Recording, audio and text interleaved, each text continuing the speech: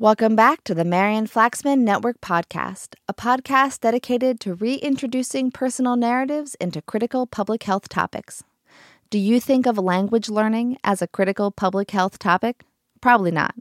We don't often hear it discussed alongside things like vaccinations, access to clean water, and nutritious food. However, I believe strongly that studying a foreign language and the history of other cultures is critical to public health. My guest today is a teacher of the Russian language, Daria Molchanova. I first came across her work in 2020 when I began to study Russian, and I stumbled upon her podcast, the Slow Russian Language Podcast. Through her work, I learned that studying Russian was not just more interesting, but also more fun when I also studied the Russian culture and history. It also showed me that there were millions of people all over the world who had a unique view on the world informed by their language and history that I previously had no idea about. When we think about wanting to understand other cultures and to work with those cultures to build a better and healthier future for everyone on this planet, it is critical that we try to understand things through their perspective, and that includes understanding things through their language. That is why I believe that language learning and acquisition is a critical public health topic, and why I am so excited to bring to you my conversation today with Daria Molchanova. Daria, welcome to the podcast. Thank you for having me. Super happy to be here. It is beyond my pleasure. I just want to start by introducing you a little bit and sort of fangirling, because I have been a fan of your podcast for at least 3 years. I started listening to it because I was studying Russian, and my dad is a big language studier, and he said, you have to find a podcast in the slow version of your language so you can get used to listening and comprehending a little bit less than normal conversation speed. And so I thought, okay, fine. And it was the middle of COVID, it was summer, and I just typed into Apple Podcasts Slow Russian, and up came your podcast. And I remember, because I was actually visiting my mother-in-law, and I started listening to it every single night. And I have listened to every episode of your podcast, most of them at least 2, if not 10 times for some of them. I have a list of my favorite episodes we'll talk about.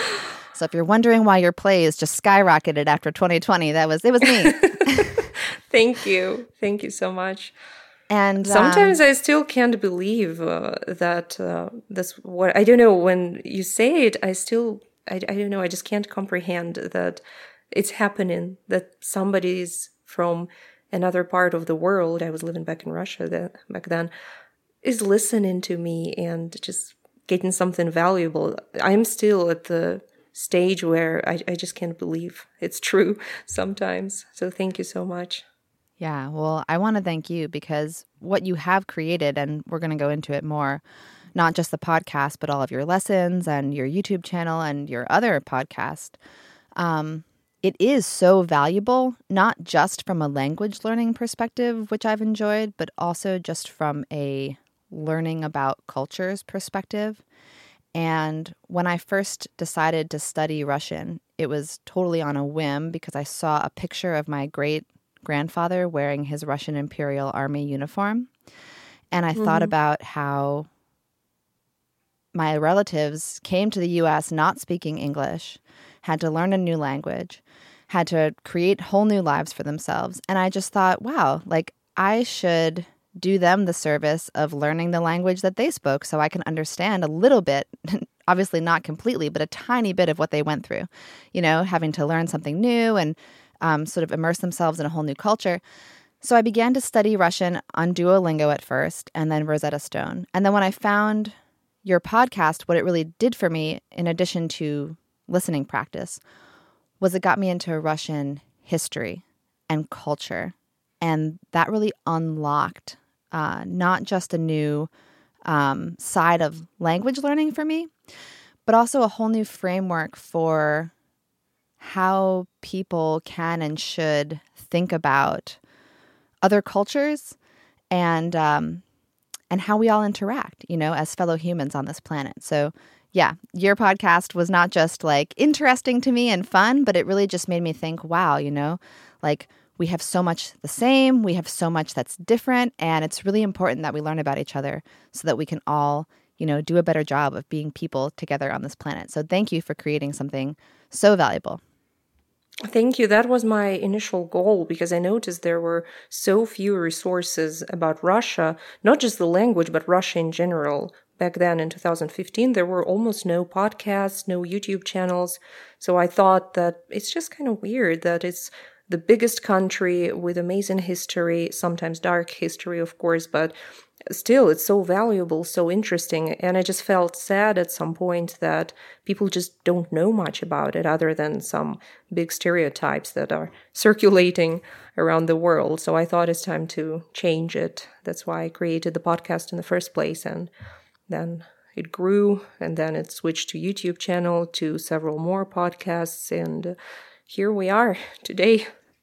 And here we are. Awesome. Okay, well, let's get a little bit more into that. So I would love to hear, if you're willing to share, a little bit about your background growing up in Russia.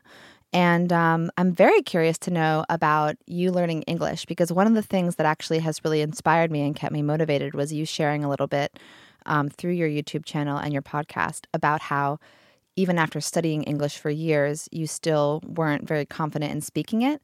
So I would love to hear a little bit more about your journey growing up and then learning English, and then what brought you to want to teach Russian.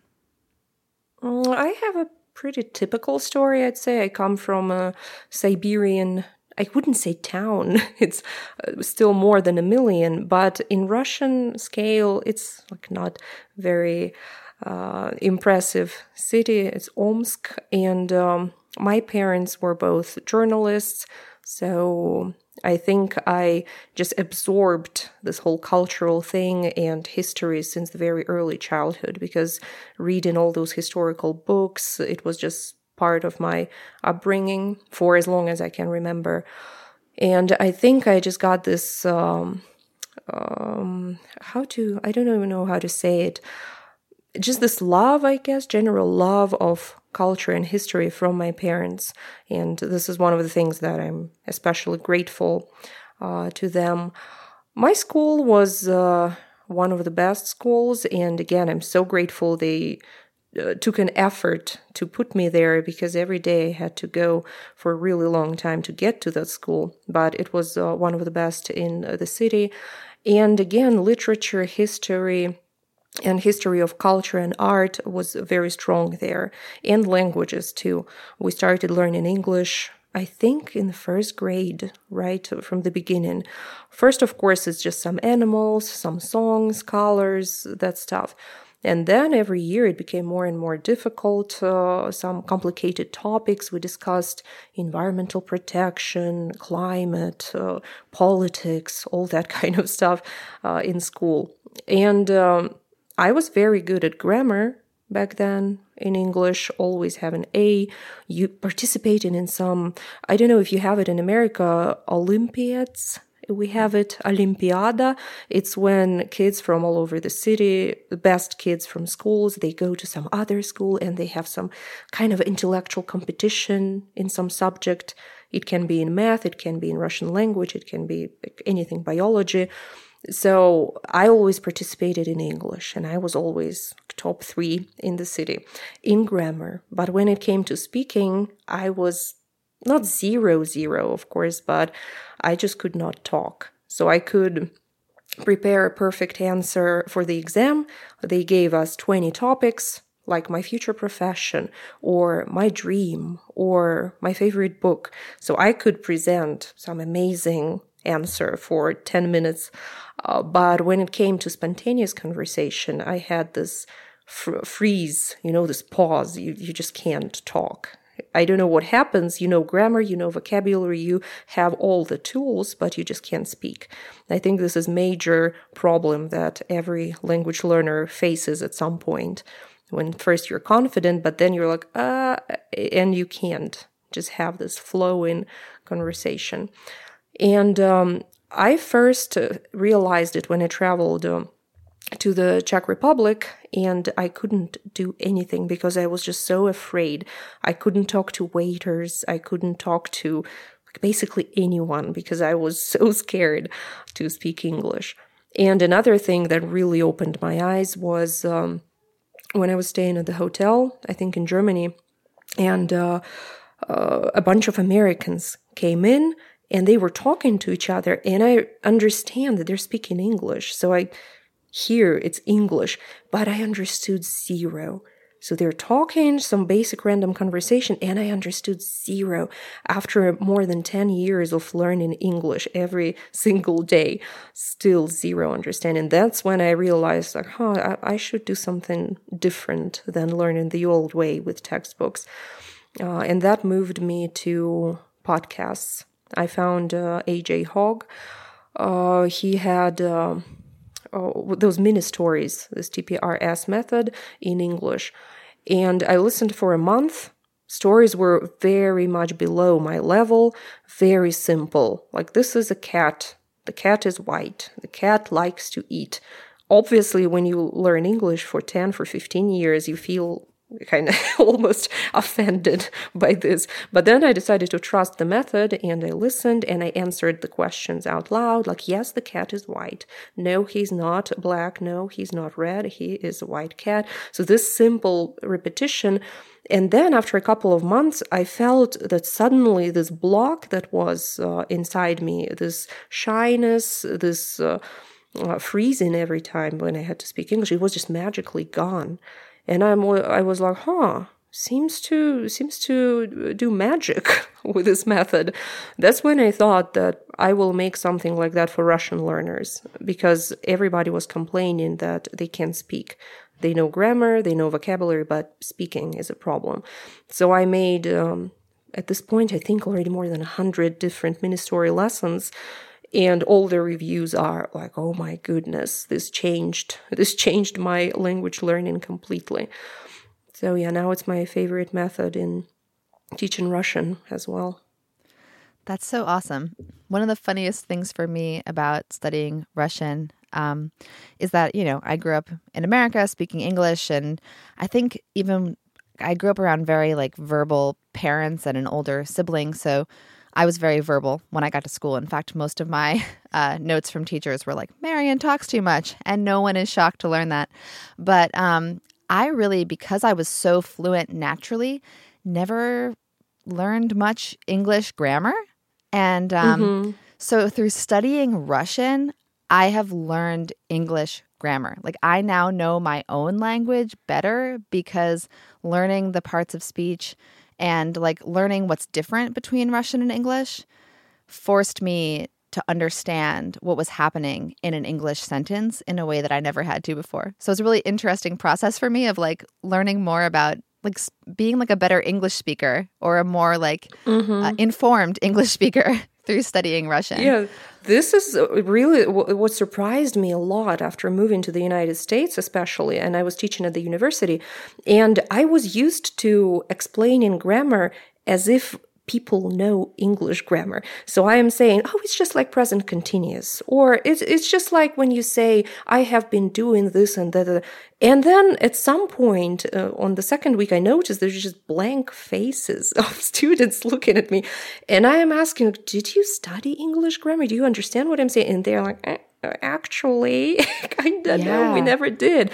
To me, it was mind-blowing. And then I asked my husband, he's American, so I asked, do you know that there are 12 tenses, past perfect, continuous, past perfect, this kind of stuff?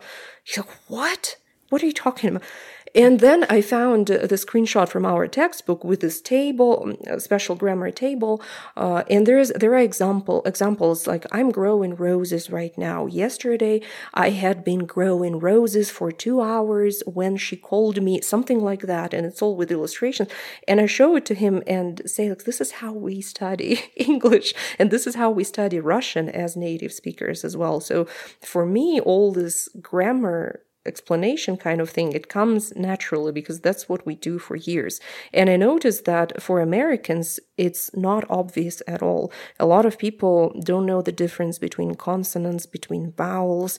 And to me, again, I was coming from this, I forgot the term, when you were kind of delusional that if you know something, then automatically everybody knows it. It was very difficult for me to overcome this feeling and try to kind of teach things a little bit differently from what I'm used to. Yeah, I think, and I don't want to sound like conspiracy theorist about it, but something shifted in the US in like the 1980s maybe, because my mom is older. And I remember being in school and she would say to me, well, aren't they having you diagram a sentence? And I was like, what? No. Yeah. So she did that, and she's a big grammar nerd. And my husband is like a American Brazilian who speaks multiple languages. So he has grammar baked into him. But yeah, for me and for other people for whom English was just like a fluent thing that they kind of showed up at school already speaking, it seems like somewhere along the line, some higher up made the decision that teaching formal grammar wasn't that important as long as you could just speak correctly and write correctly. And consequently, the reason I said I don't want to sound like a conspiracy theorist is that I think it actually does sort of stunt your ability to learn second and third languages, because this whole concept of learning grammatical structures, you have to like reframe it completely in relationship to English. And you don't just have, oh, yeah, okay, so in English, I'm, putting a gerund, but in Russian, I'm going to do this.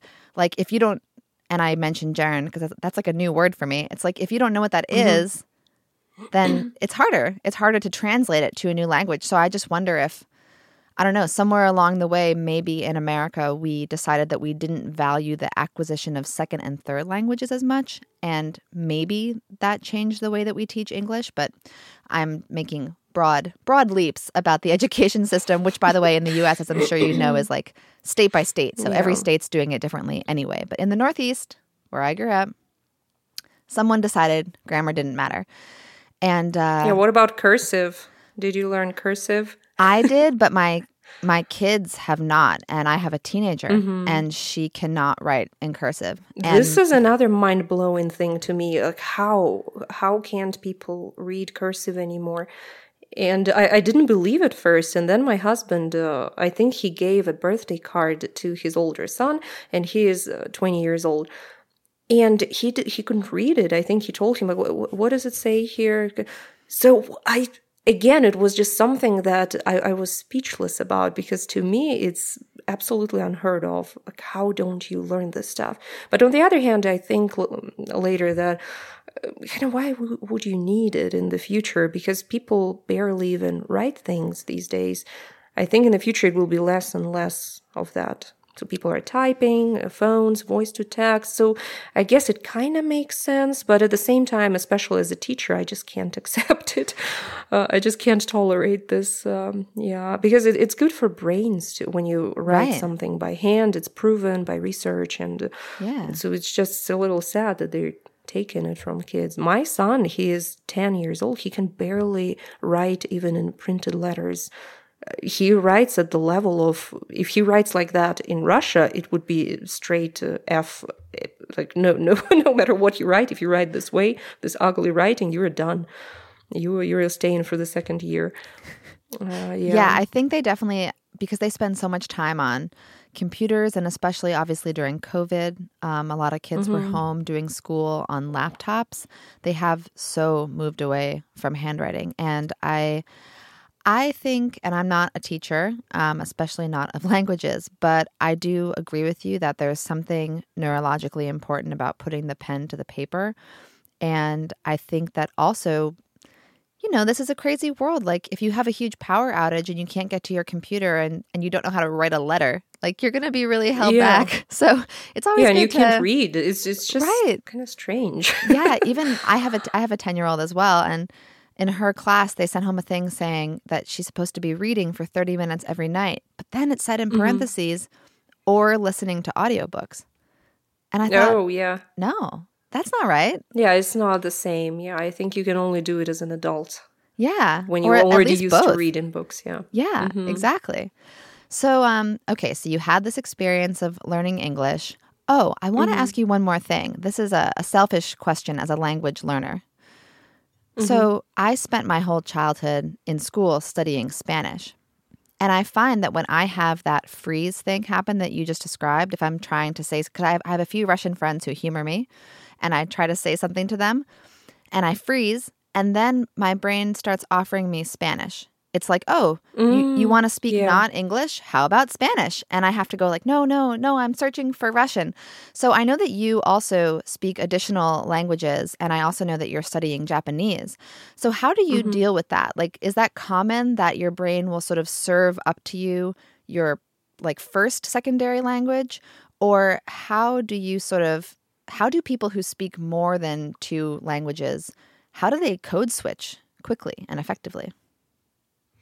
I'm not sure, actually. I think I just, my brain just clicks and it switches to, so when I'm doing Japanese, I'm in this Japanese mode. So I'm there, full scale Japanese. When I'm doing something in German, I switch to German. I don't know. I thought everybody's like that. But yeah, I don't know, honestly. In English, I noticed that it's difficult for me now to switch between English and Russian. I speak so much English on a daily basis that my initial response comes in English now rather than Russian. And this started really to bother me. So I try to speak to my children in Russian so they don't forget it. And yeah, I guess just more practice, more listening, to just kind of get comfortable to that new language. Otherwise, the old one would be getting in the way for some time. But I don't know. There's no secret from me. For me, it just kind of works somehow. So I'm sorry. Well, I think I have to do the TPRS. I think that's definitely... That works great. Yeah, that works great. It's the like forcing yourself to respond out loud to those small questions that I think I'm still missing. And so when I get into a conversation moment, I'm like, and it just feels like scary and embarrassing. And my husband and I joke a lot about all the different accents. Like, I wonder with those the English speaking Americans that were in the hotel, do you have any sense for what like region of the country they're from? Because when I hear someone... like from the South? Yeah, like somebody from the South, I could imagine that sounds like a totally different language.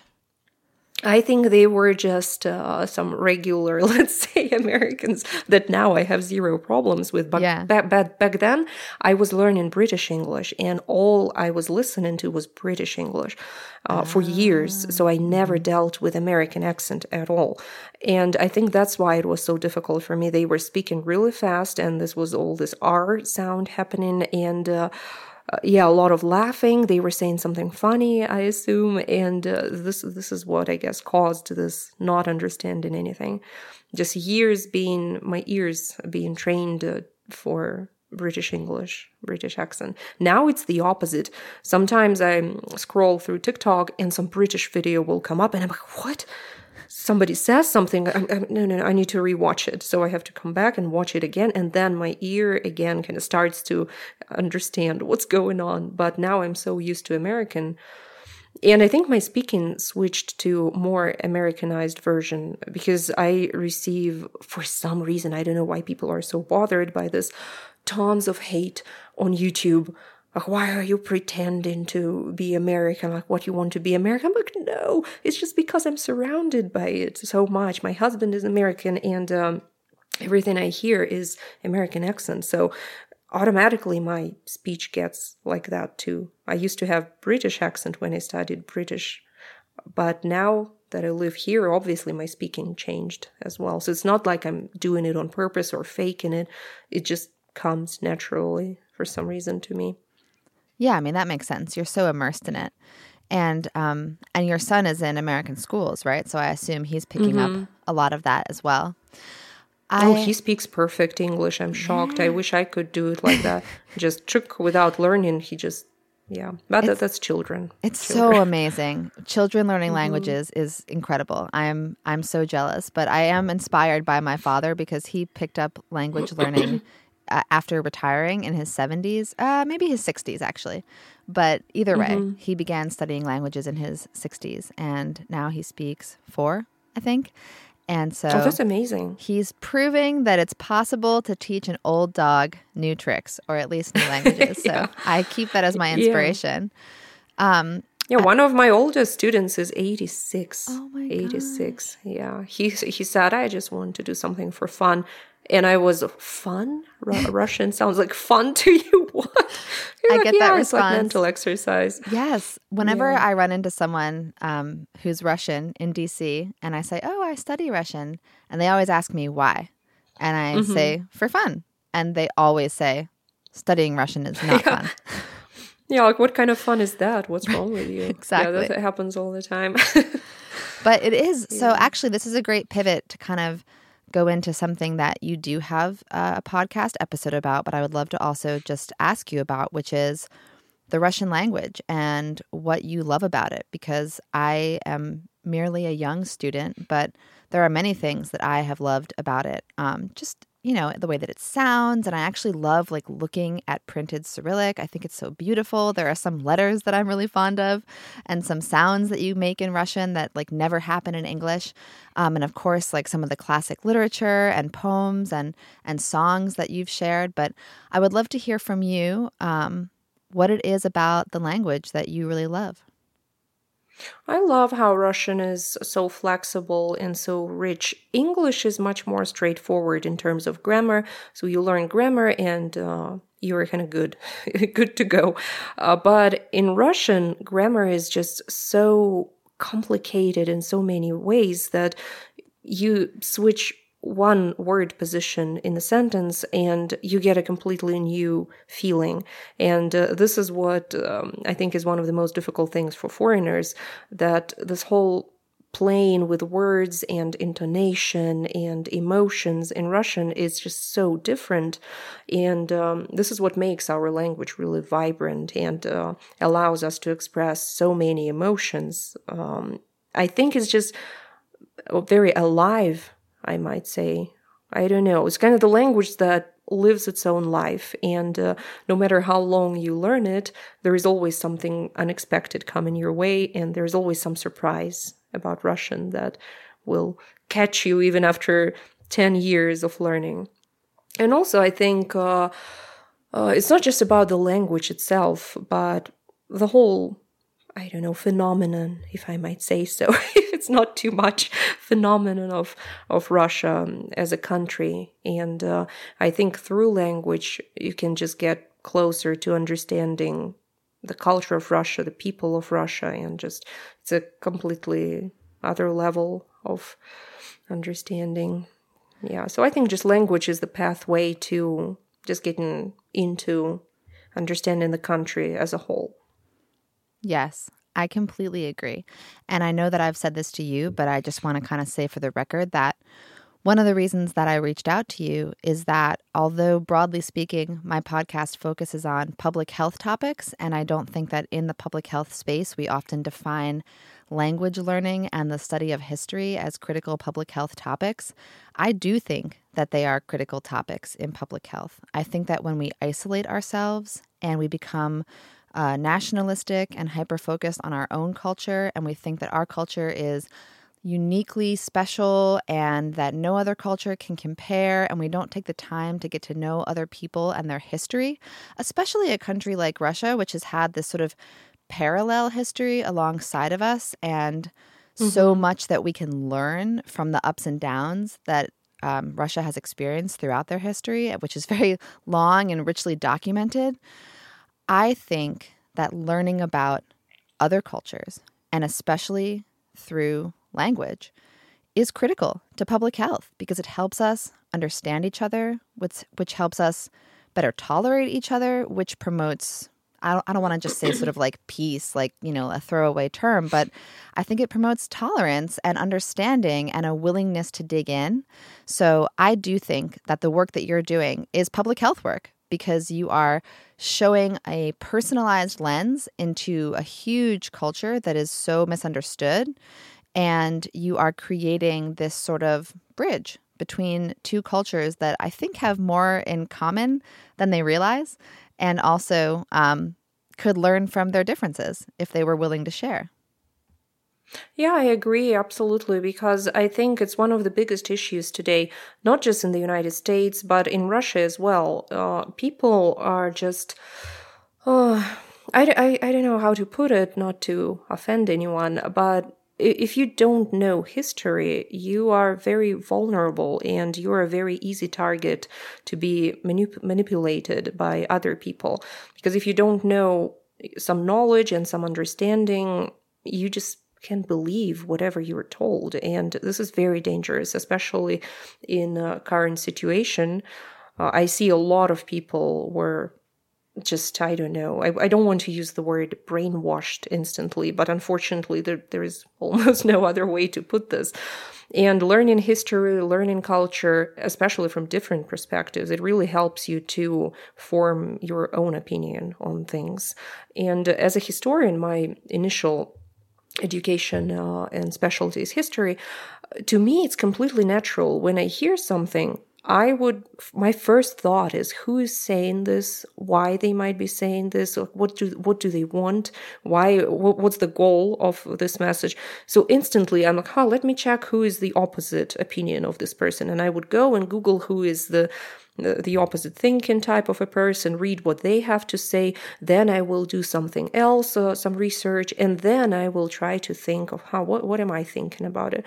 And I see a lot of people just instantly get some piece of news and they just repeat it as their own opinion. And when you try to ask, like, why do you think so? Do you know anything about this or about that? Have you ever heard of that? No. And they don't feel it necessary even to do any further research.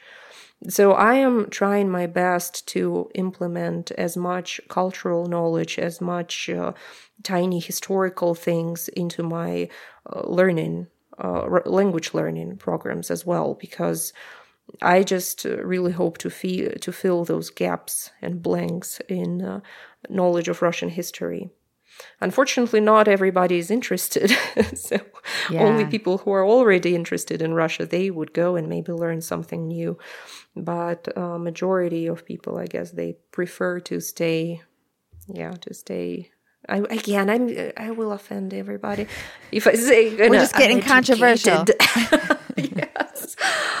I always call it kind of volunteer incompetence, volunteer delusion. So some people just prefer to be this way. And only, I think this year, I finally got peace with myself, and I finally realized that I don't have to teach everybody.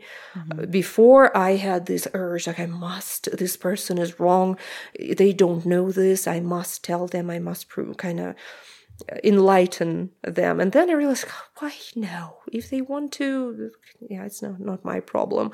So I'm not pushing history on anyone anymore. Well, I will start in your honor, because I was honestly, I was not a passionate student of history as a kid growing up. I really was pretty kind of like, whatever, who cares? History is boring. And I don't know how history was taught in your schools. I mean, you had this personal in with your parents being journalists and having sort of like a personal lens into history through that. But for me, learning history in school, it felt like you were sat down and you were given a timeline of births, deaths, wars, and white men.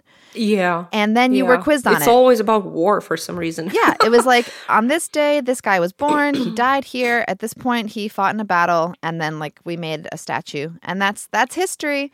And through actually studying language, through you, hearing history stories, and then developing a passion for Russian history, and then by proxy, American history, because I realized that really important things were happening in Russia and the U.S. at the same time, I fell in love with history, because I realized that I'm a big people person, and I love to hear salacious gossip and the details of people's lives, and history is people. And it's juicy stories. Exactly. So what's boring about that? Yeah, exactly. So I read this huge, thick biography of Catherine the Great. And boy, that was just an incredible, incredible tale.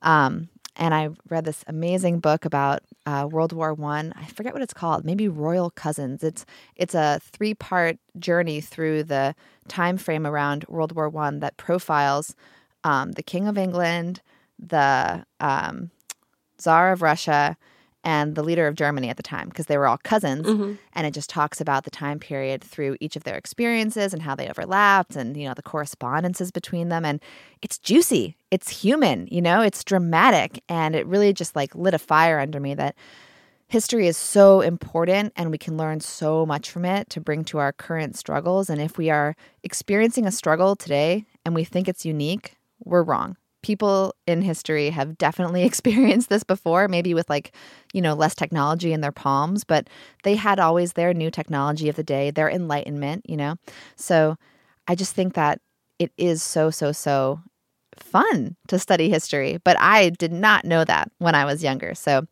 you can put down the torch if you've been battling people about history, but I'm picking up the torch because I'm fired up about it because I think history is so fun and important, and what a great combination of things. When something is both fun and important, you got to do it. Yeah, I absolutely love history, and not just for educational purposes. For educational too, the saying, like what you said, history tends to repeat itself. And also there is a saying, if you don't know history, you will have to repeat it. Right, doomed to repeat it. Yeah, absolutely. Unfortunately, school just ruins it for so many people, just learning those dates. I'm up to this day can just chronologically name all the rulers from 962, from the very first ruler of Russia up to the last Tsar. And for what reason? Why do I even need this knowledge? And unfortunately, that's how history is taught too. Much more interesting to learn how people actually lived in their daily lives. How did they look like? What were they doing on daily basis? And this part is so neglected for some reason. I really hope that one day they will change the attitude to teaching history overall and just stop talking about the rulers and start talking about common people and what their lives were about. This is what makes history so much more interesting to study than just learning boring dates and names and battles and all that stuff. Yeah, absolutely. Also, this is a little bit tangential, but I was able to go back to school as an adult. So I just graduated college officially a couple of years ago because I was a teen mom and I dropped out and I worked and I ended up going back to school a few years ago. And so because of that, I was fortunate to take a few Russian classes in the university. And one of the ones that I took was just a Russian culture and history class. Which was super cool and interesting. And I had to write a final paper, and I think the topic was just kind of whatever you want. And so I wrote a paper about my view, which is that I think in America there's a stereotype that Russian culture is very anti-feminist, not pro-woman, that women are forced into these cliches, and that, American culture is much more progressive and much more feminist. And yet my studying of Russian history showed me that there's this tradition of female rulers who had so much power and so much cultural influence. And we don't have anything like that in the U.S. So I'd be curious to know, do you have any opinions on that? I know that maybe my perspective is both underinformed and maybe naive, but I feel like the fact that Russia has this rich history of female rule and empowerment must mean that there's some amount of baked in female empowerment and feminism in Russia, even if it looks a little bit different than maybe we think of feminism in the U.S. Do you think that it's justified, the American view that Russia is anti-feminist? I think American view mostly talks about current days. And today, Russia is very much behind America in this matter in terms of home violence and difference in paycheck and general attitude to women as equal in some tiny day-to-day things. In history, Russia, I think, was one of the first countries that had this women emancipation movement. After the revolution, women had their own organizations and they were working they were like doing everything. And in America, I think even in the 50s, women were mostly housewives. We were studying history of my husband's family recently, and no matter which female character from there you take, it's just, she doesn't even have her own name. It just struck me. I've felt so sad for those women for some reason. In one newspaper, we were trying to find this great-grandmother of his, and we couldn't even find her first name. It says Mrs., let's say, John James. Not first name, not her maiden name, nothing. It's literally Mrs. and her husband's name. So there's nothing left of her. And there were so many women like that. I was shocked because in Russia, it's always, I just never heard of women being so secondary. But I think in Russia, it has to do with necessity mostly. In Russian history, women had to struggle a lot again because of all the wars. First in revolution, then civil war in 1920s, then World War II. Half of the men were just gone to war. Millions of them died, so women had to replace them entirely, working on factories and bringing children at the same time. So in Russia, this women feeling strong, it's something that is very much up to date. But in society overall, women are still not as protected as in the United States. For example, let's take alimony. It's completely normal in Russia for men to just disappear and nobody will do anything, or they will find some super low-paying job on paper and you can't do anything. He just shows up in the court and says, like, oh, I'm doing bare minimum. And at the same time, he's buying new BMW and, yeah. So that part, the women are very much vulnerable in Russia. But historically, they've been, in good places sometimes in terms of equality. Do you have any favorite female rulers in Russia from history? You mentioned Catherine the Great. I don't know. I'm not a big fan of her. She's a great woman. She did a lot of great things.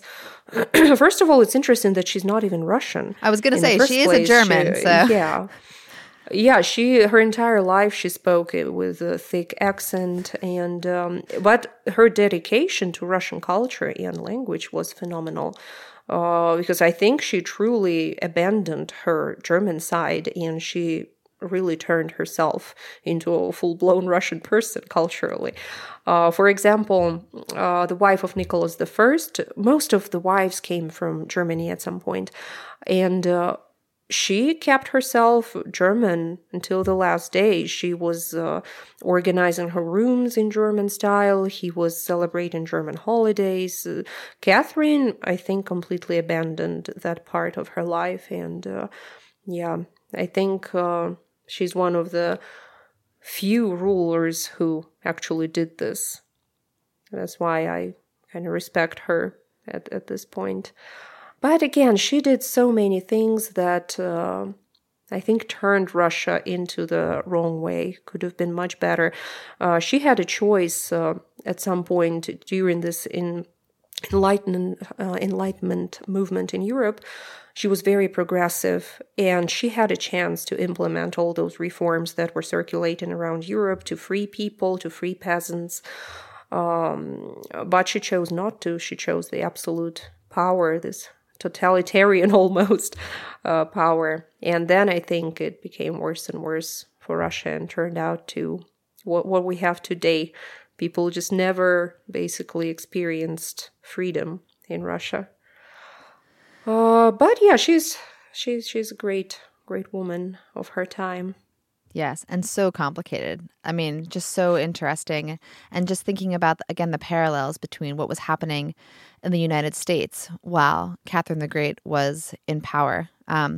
It just feels like, I don't know, these days I think we speak in extremes, like people are more divided than ever and the world is more crazy than ever. But thinking about what it must have been like to be alive in the mid to late 1700s, it just seems like everything was changing and everything was opening up, and it must have just been completely I don't know, similar maybe, but just completely electric. And perhaps a little bit scary for the people of the time, because everything they knew was changing, and some people were excited about that and others weren't, which again is something that we see today. Like, things change and that scares some people and excites some people, and then a lot of us are left in the middle saying, well, wait, maybe we should have virtual podcasts but also learn cursive. Like, why can't we do it all? Why can't we have both, you guys?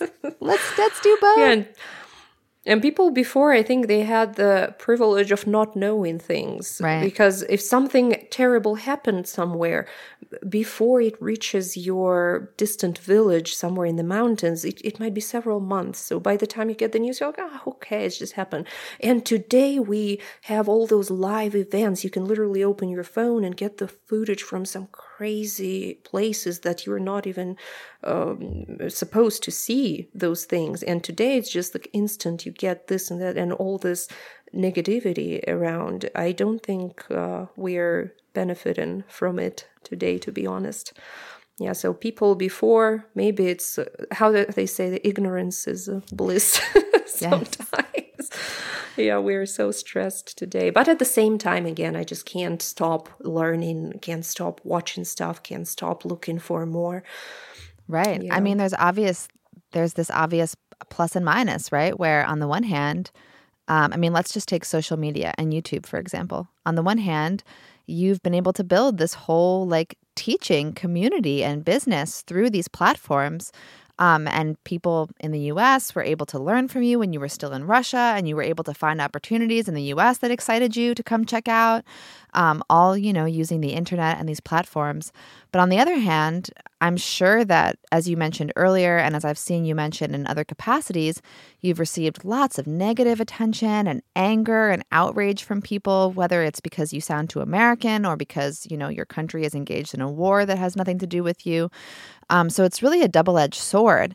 And to that point, I would love to hear, if it's okay, to hear you speak on the experience of being a Russian person in America at a time that Russians have faced some just angry outrage from the American public, who may or may not be very well educated about the topic, and are just sort of willing to place their anger on individual Russians as opposed to taking it up with, the governments. Yeah, I never experienced any negativity in America or anywhere else as a Russian person up until today. Even we've been, 2 years almost in war, and still in person, not a single time was anyone, not animosity or anything, nothing like that. Everybody is always supportive. And when I always openly say that I'm from Russia, I'm from Omsk, I lived in Moscow, so I openly talk about it. I know that a lot of people try to say I'm from Eastern Europe suddenly. No, you're not. You're from Russia. And everybody's supportive. And obviously, if you don't support the war, nobody would, say anything bad to you. And all the hate I got was online. Online, yes, people get really crazy, but they're crazy about everything. If it's not the war, it would be something else. Because before, I got hated on for all kinds of things. So I guess there are always people who just love to argue, who just love to kind of get engaged in some. Because people are arguing. I go to the videos sometimes, especially if the video has a lot of views, more than a million views. I stop looking at comments because it's just way too much. But sometimes I just see the top notifications. The video is about the Russian salad, this herring under the fur coat. And there people are arguing. So what are you, parent 1 or parent 2? Or where are you kind of calling from some... I don't know. So they bring something completely irrelevant, something about, again, stereotypical American stereotypes, and it has nothing to do with the content, but people manage to write hundreds of comments arguing with each other about it. So sometimes I will step in and look, what are you even talking about? The video is about a salad. Why are you...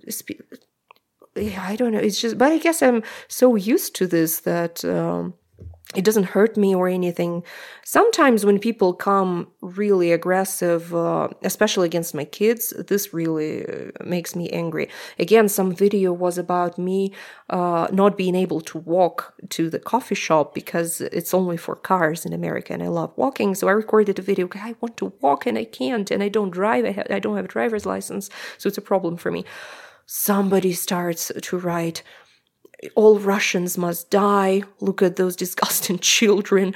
They should rot in grave for what they did in Ukraine. And I'm like, dude, my son is 9 and another one is 1 year old. What are you talking about? Are you feeling better about yourself after saying this or what?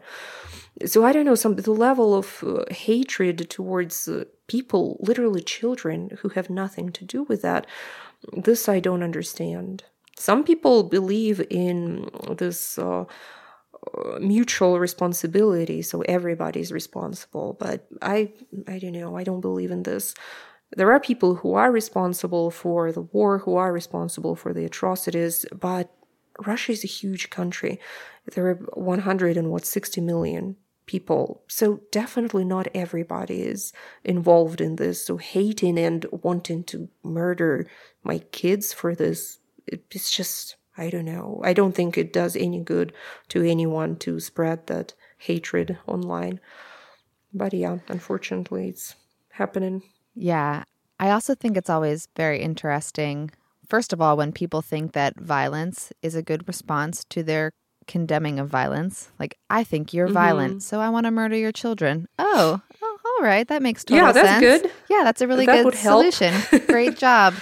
And I also think as an American, unfortunately, we have to reckon with the fact that we don't have a perfect past of not invading innocent countries, of not bombing women and children out of their homes. Unfortunately, we have a very complex history. And whether or not there are wars that we've waged that I did not or would not or do not support, that doesn't necessarily have anything to do with what I have control over in my day-to-day life. And certainly historically, because as you mentioned, people did not used to have access to what their countries were doing moment to moment the way that we might now. I mean, now we can see people on the battlefield texting home, or, opening up Snapchat and sending snaps of themselves from a trench. Yeah, so crazy. Which is crazy, right? But imagine like a Snapchat from Wilfred Owen, the World War I poet, like just snapping his friends back at home. And instead of writing Dulce et decorum est, I mean, we might have missed out on a great poem. But I just think, like, as an American, how can you turn to a Russian person and condemn them for a war that their country is involved in? I mean, obviously, if you were putting out a lesson called, like, I love this war, then okay, fine. Maybe the comments under that could go in that direction. But just to come after you or your children for being Russian, just as an American, you don't have any ground to stand on there. It's like, we've waged unpopular wars. We have to reckon with that. We are people. Our government doesn't always represent us. That's what it means to be a person in this world, right? It's complicated. Yeah, but I guess here it comes again to this not knowing history, because when you ask people about Iraq, Vietnam, people don't know it. People don't know that there was propaganda, that there were war crimes or anything. It's just different. It's not the same.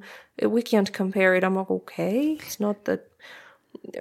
So yeah, again, we should just look deeper. I really don't like this argument because Russian propaganda uses it a lot today, saying when somebody accuses them, they would say, well, look at Americans, look at what they did.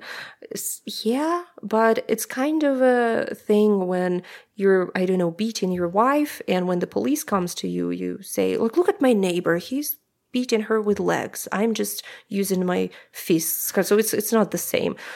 I'm better than that. This argument it doesn't mean you can't do bad things if somebody else did it in the past. But at the same time, completely neglecting this part of your history and pretending that, we are the good guys and Russia is completely evil. It's just, it doesn't work like that too. But unfortunately, so many people don't care to look deeper, to learn any dark sides of their own history. So I guess it's just easier to pretend that you're a good guy. Right. Russian people think they're good guys even today, Russian people think they're saving Ukraine from evil West. So they're thinking they're fighting the great patriotic war again. Right.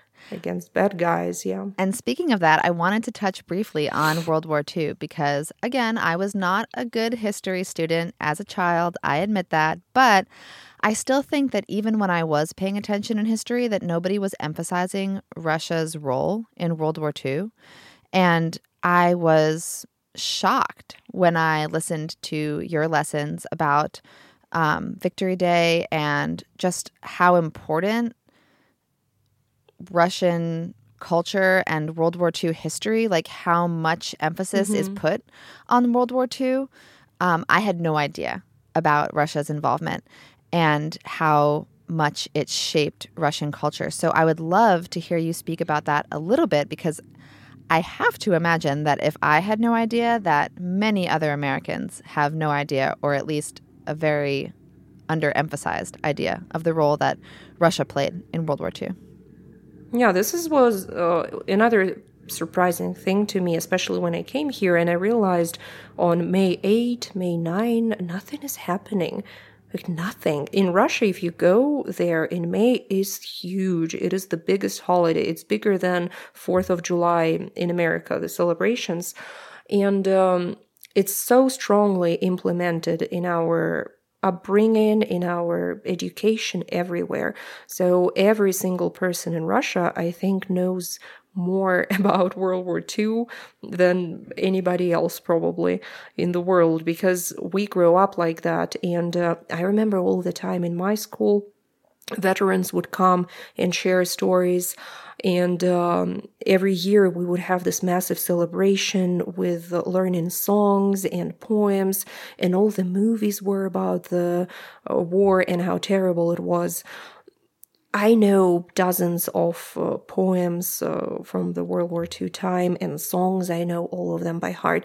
And the celebration is huge. You just go, bring flowers, you hug veterans on the streets, and it's all day long festivities today. Today got kind of over the top sometimes, kind of too much. We should not celebrate the ending of any war like that, I guess, but it's a different story. So in Russia, every family was affected, and everybody knows their ancestors. Somebody died in the war, somebody was heavily wounded, somebody got missing, and it's literally every family. If I ask 20 of my friends, everybody would say, like, oh, in my family, this person went to war, this person died.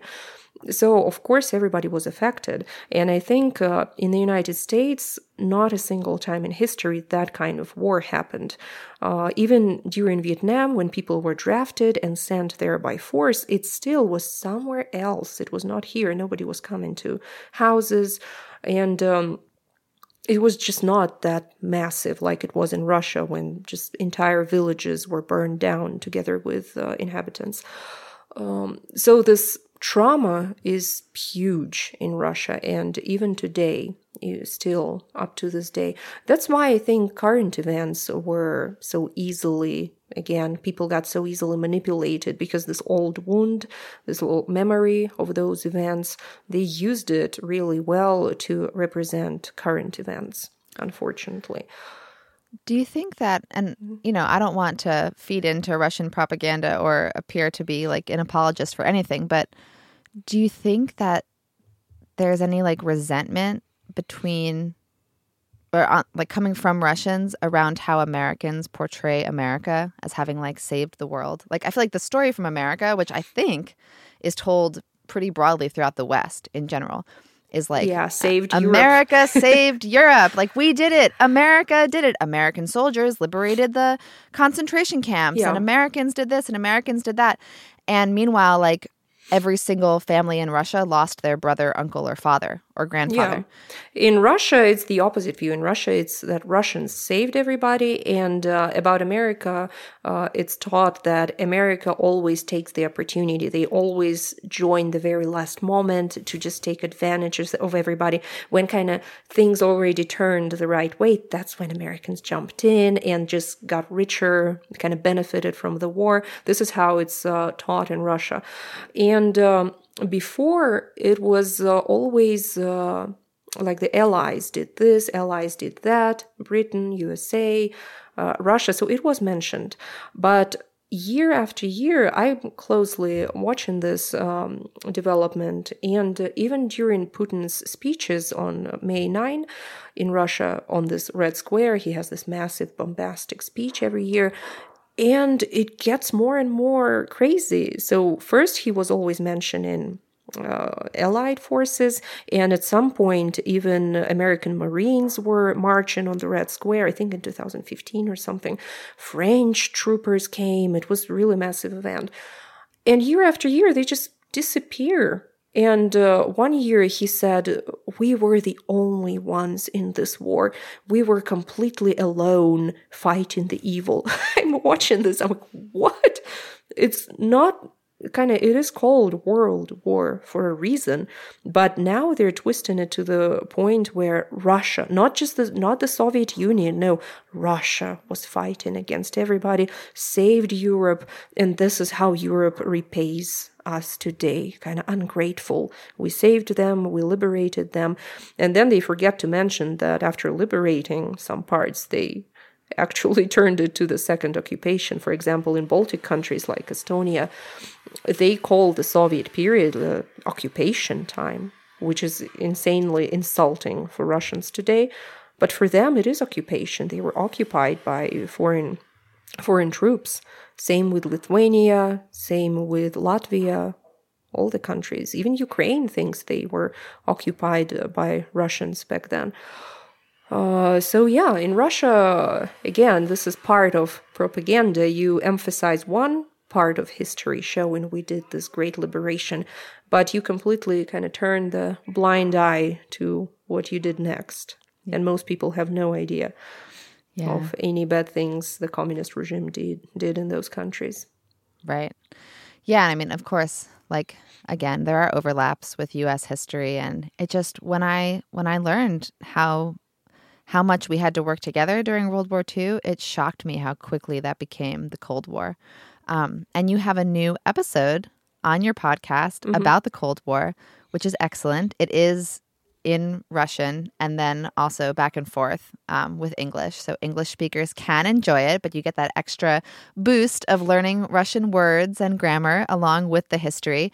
But again, the Cold War, not a period that I found especially interesting when I was in school, but I have been thinking a lot more about it these days and all the parallels that exist. And I really enjoyed your recent episode on it as well. So quick plug for that, because I highly recommend the episode. But it just thank you. It just seems like to have been sort of working together to change the course of the war in Europe and then to just very quickly shift into this like Cold War.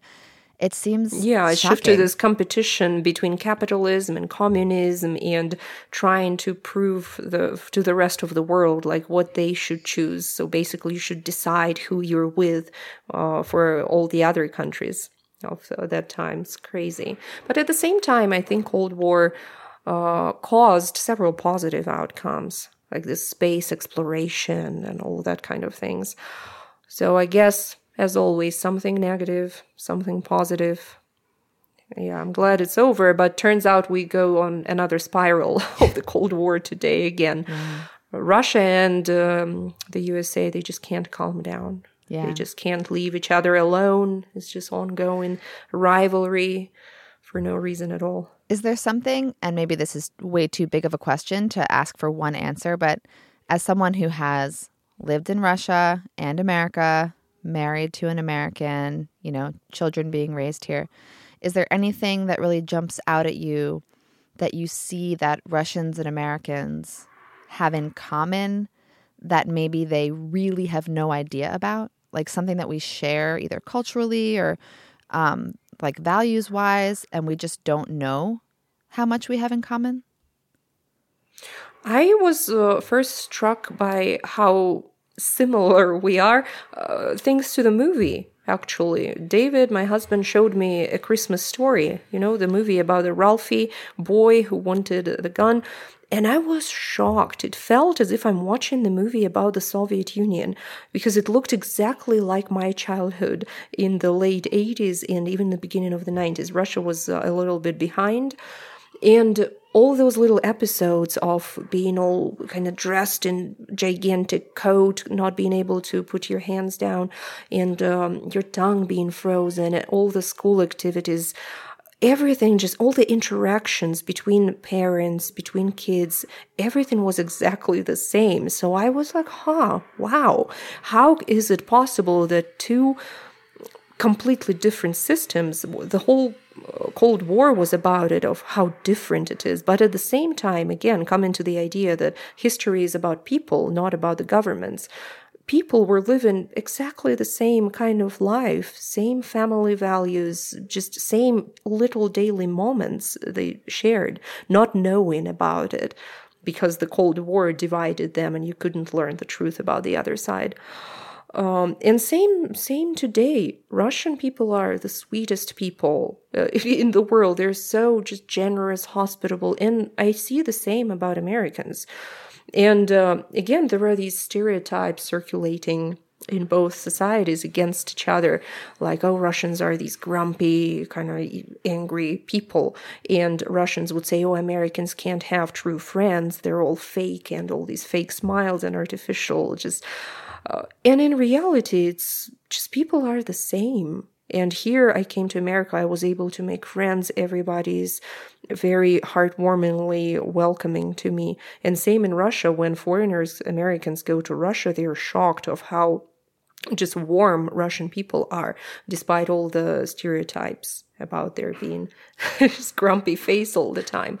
So I think in daily life, we are so much closer than people realize, that it is very sad that, again, governments are pushing narratives to divide people more and more.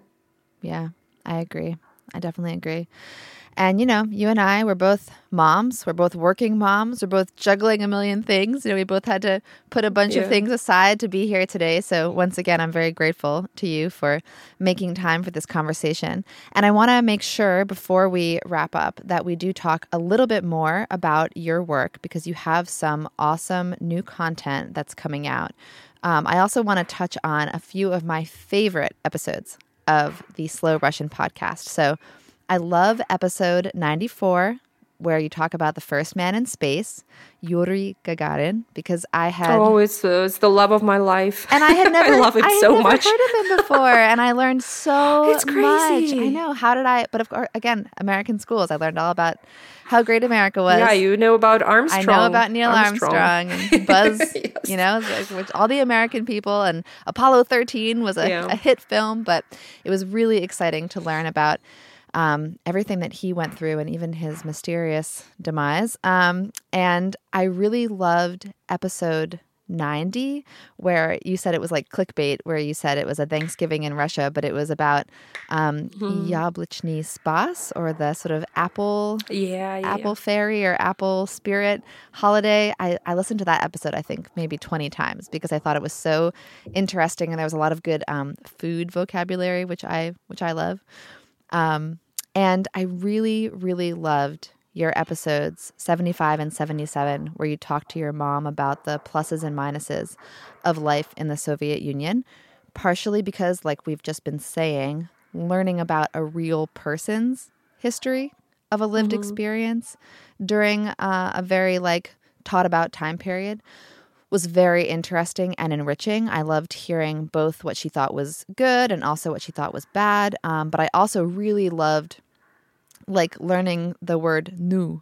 I just loved that. Oh, yeah. I loved hearing real people talk, because, I love my Duolingo, but how often am I going to say my cat has a large knife? Just not very often. Yeah. So it's very fun and interesting to hear you talk to your mom. And I've actually slowed it down even more and listened to it on half speed. But I really, really enjoyed those episodes a lot. Oh, and I loved episode 4 from back in 2016, which means it's crazy. You've been doing this forever. But Father Frost. Yeah, so long ago. The episode about Father I love Frost. him. Yeah. He is so adorable. I like him so much more than Santa, to be honest. And he has... Because Santa, since childhood, bothered me. Santa's behavior, this kind of spying on thing. People. Yeah, kind of just doesn't click with me, even up to date. So to my kids, Santa comes and Grandpa Frost comes to them too, still. Because I tell them you are from Russia, so both wizards come for you. They're so lucky. Twice as many presents. Amazing. Oh, yeah. Well, I hope, and I want to just make sure that the people listening know that although the Slow Russian podcast is about learning Russian, you really can listen to it as just an English speaker who's curious about culture, because there is so much to learn culturally in the stories as well. But you have a new product or lesson or community that you've opened up, which is exclusively focused on Russian culture and history, and it's taught in English. Is that correct? Yeah, exactly. I just thought that I am missing on all those people who really care about Russia. For example, they had roots coming from Russia, some ancestry, or they were adopted from Russia, for example, but they don't have anyone left there. And technically, they don't plan to go there and they don't need the language, but they are curious about history and culture. So I thought I must make something for those people, because not everybody wants to learn this really difficult language, and I understand that. But also I wanted to share just my love for Russian history, Russian culture. That's why I decided to finally, after almost 10 years, to create something specifically about culture in English, so people don't have to learn Russian.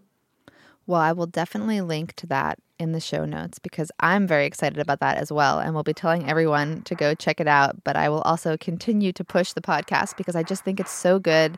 And you're a great podcaster. You have a great voice for it. And you're obviously so passionate about the Russian culture, the Russian language, and the way that you teach about it. It just, I think, I speak for myself, but I think many of your students, when I say like it really keeps us coming back, because your passion, your authentic passion for the topic is very infectious, and it really just keeps us wanting to show up and learn more and see what new episodes you're putting out. So I will definitely continue to be refreshing my feed. I have noticed that you've been putting out a few more recently. I finally got back to it. Yeah, unfortunately, I was so busy for several years, I might say. It's crazy. Since 2020, all this moving to the United States and working and having a new kid, it just kind of set me back a little bit. But now finally, I'm back on track, and I really hope to upload regularly from now on, because I really love doing it. It's just something that gives me energy when I feel kind of tired and exhausted. And then at 2 a.m. I sit down and record, and I'm just, then I can't go to sleep until 5 because I'm so excited and just so energized by this. I wish I could do it during daytime to be that energized and happy. But yeah. Well, all of us benefit from it. So thank you. And I'm very grateful. I want to make sure that I don't take up too much of your time, because it is the weekend and you have many things to attend to. And of course, it's Christmas season. Do you have any fun, exciting holiday-themed plans this weekend? Any decorating, hot cocoa? Oh, I planned everything. I think my husband will start hating me at some point, because he really likes to stay home, and I keep bringing some more and more stuff, Christmas lights, and then some ice sculpturing, and then some festivities here and there. And this weekend we have the big celebration in Russian school, so there will be Grandpa Frost, Snegurочка, all the characters. So we're going there for the Russian celebration. That's awesome. I look forward to following that content on Instagram and YouTube, because I'm sure it's coming. Yes. And I will be very excited to see it. Well, Daria, I just want to thank you so much for joining me. I am so grateful. It's been such a pleasure and really a dream to speak with you, because I've been following your work for so many years and it's meant so much to me. So to be able to share your work and your message and how it relates to public health with my audience is so important to me. And so I just want to truly, authentically thank you for taking the time to be here. And I hope that we can stay connected and keep promoting this message of sort of like personal growth and cultural tolerance through history and language.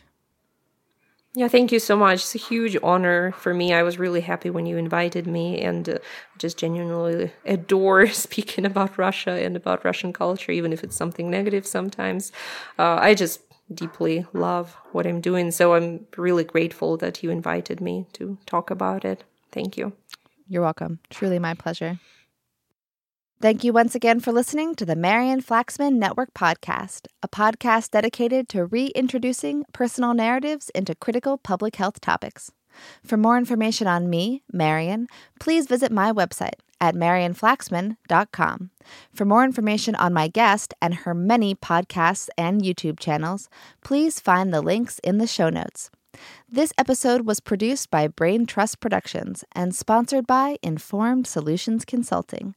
Thank you so much once again for listening, and we will see you next time. Пока-пока. It means bye-bye. Пока-пока. That's what Daria always says at the end.